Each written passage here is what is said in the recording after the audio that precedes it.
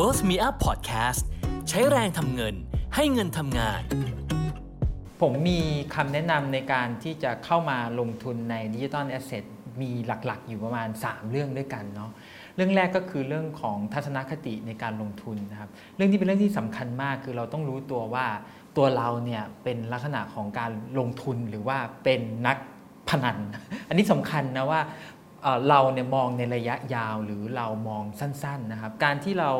เข้าไปเพื่อหวังเก็งกำไรในระยะสั้นเนี่ยมันเป็นความเสี่ยงอย่างหนึ่งนะทั้งเวลาที่เราลงไปแล้วก็ผลตอบแทนมันอาจจะไม่ได้คุ้มค่าอย่างที่เราคิดจริงๆก็ได้เพราะฉะนั้นในสิ่งที่เป็นทัศนคติในการลงทุนเนี่ยเราต้องกลับมาทบทวนดูตัวเองก่อนนะครับคือการเทรดเก็งกำไรระยะสั้นไม่ได้ผิดอะไรแต่ผมคิดว่าสุดท้ายเราอาจจะต้องมาดูในเรื่องของส่วนที่2ก็คือเรื่องของ Money Management เราจะทำยังไงเราถึงจะบริหารจัดการพอร์ตโฟลิโอของเราหรือทุนในการที่จะมาลงทุนเนี่ยเราอาจจะแบ่งออกเป็นส่วนๆเนาะส่วนที่เป็นการลงทุนในระยะยาวหรือส่วนที่เป็นการเทรดในระยะสั้นนะครับหรือการกระจายความเสี่ยงเราอาจจะกระจายความเสี่ยงในการลงทุนสินทรัพย์เดิมในอสังหาริมทรัพย์ในที่ดินในทองคำในพันธบัตรหรืออะไรก็แล้วแต่เราไปหาเอานะครับแล้วก็เรามาดูสัดส่วนว่าเราจะแบ่งสัดส่วนมาลงทุนในสินทรัพย์ดิจิทัลกี่เปอร์เซ็นต์ของสัดส่วนทั้งหมดของเงินทุนที่เรามีอยู่เรื่องพวกนี้เป็นเรื่องที่จำเป็นในการที่เราจะบริหารเนาะถ้าหากเราไม่บริหารหรือจัดการความเสี่ยงเนี่ยเวลาที่สัดส่วนของสินทรัพย์ที่เราไปลงทุนมันมีปัญหาเนี่ยมันจะกระทบหมดเลยถ้าเราลงไปในสัดส่วนของสินทรัพย์ประเภทเดียวการกระจายสัดส่วนของการลงทุนไปในหลายๆเขาเรียกว่า financial instrument หรือว่าในรูปแบบของการลงทุนในหลายๆอย่างเนี่ยก็จะทำให้เราเนี่ยมีความเสี่ยงที่ลดลงได้เพราะฉะนั้นเราอาจจะต้องมา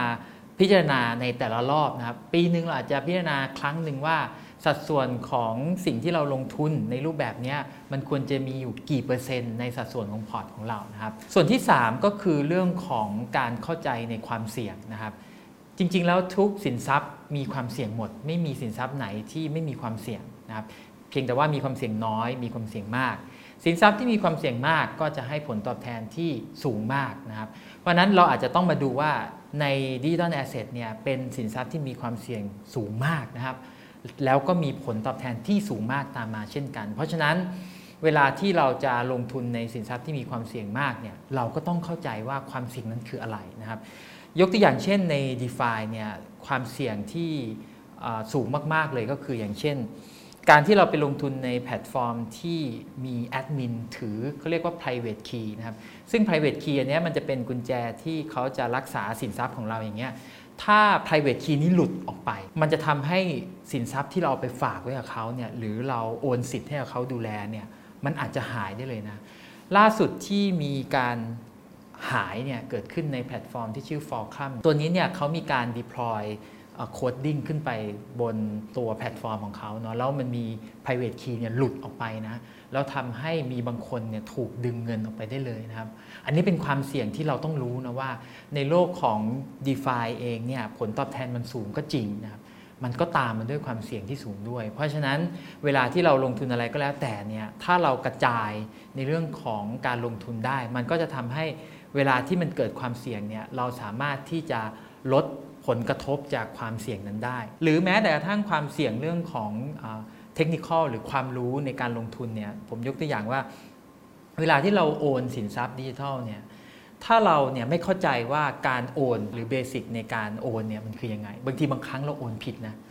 จากแทนที่เราจะโอนเข้าไปแพลตฟอร์มเนี่ยเราไปโอนเข้า contract address ของแพลตฟอร์มนั้นนะทำให้เงินเนี่ยไม่สามารถถูกดึงหรือกู้คืนกลับมาได้นะครับอันนี้เป็นความเสี่ยงที่ทุกคนต้องเข้าใจนะว่าเวลาที่มันมีปัญหาเนี่ยมันยากมากๆที่จะไปติดตามเอาเงินคืนนะมันจะไม่เหมือนกับที่เราเคยมีปัญหาโอนเงินผิดบัญชีในธนาคารเนี่ยเรายังตามให้ธนาคารเนี่ยดึงเงินกลับมาให้เราได้นะเราอยู่ในโลกที่เราสบายจนชินพอมันไปอยู่ในโลกที่เราต้องดูแลตัวเองเนี่ยแล้วเราไม่ชินเนี่ยอันนี้ทำให้คนเนี่ยเงินหายมาเยอะมากๆเลยนะครับมีคนถามผมเรื่องจะทำยังไงจะแก้ยังไงอันนี้ต้องบอกว่า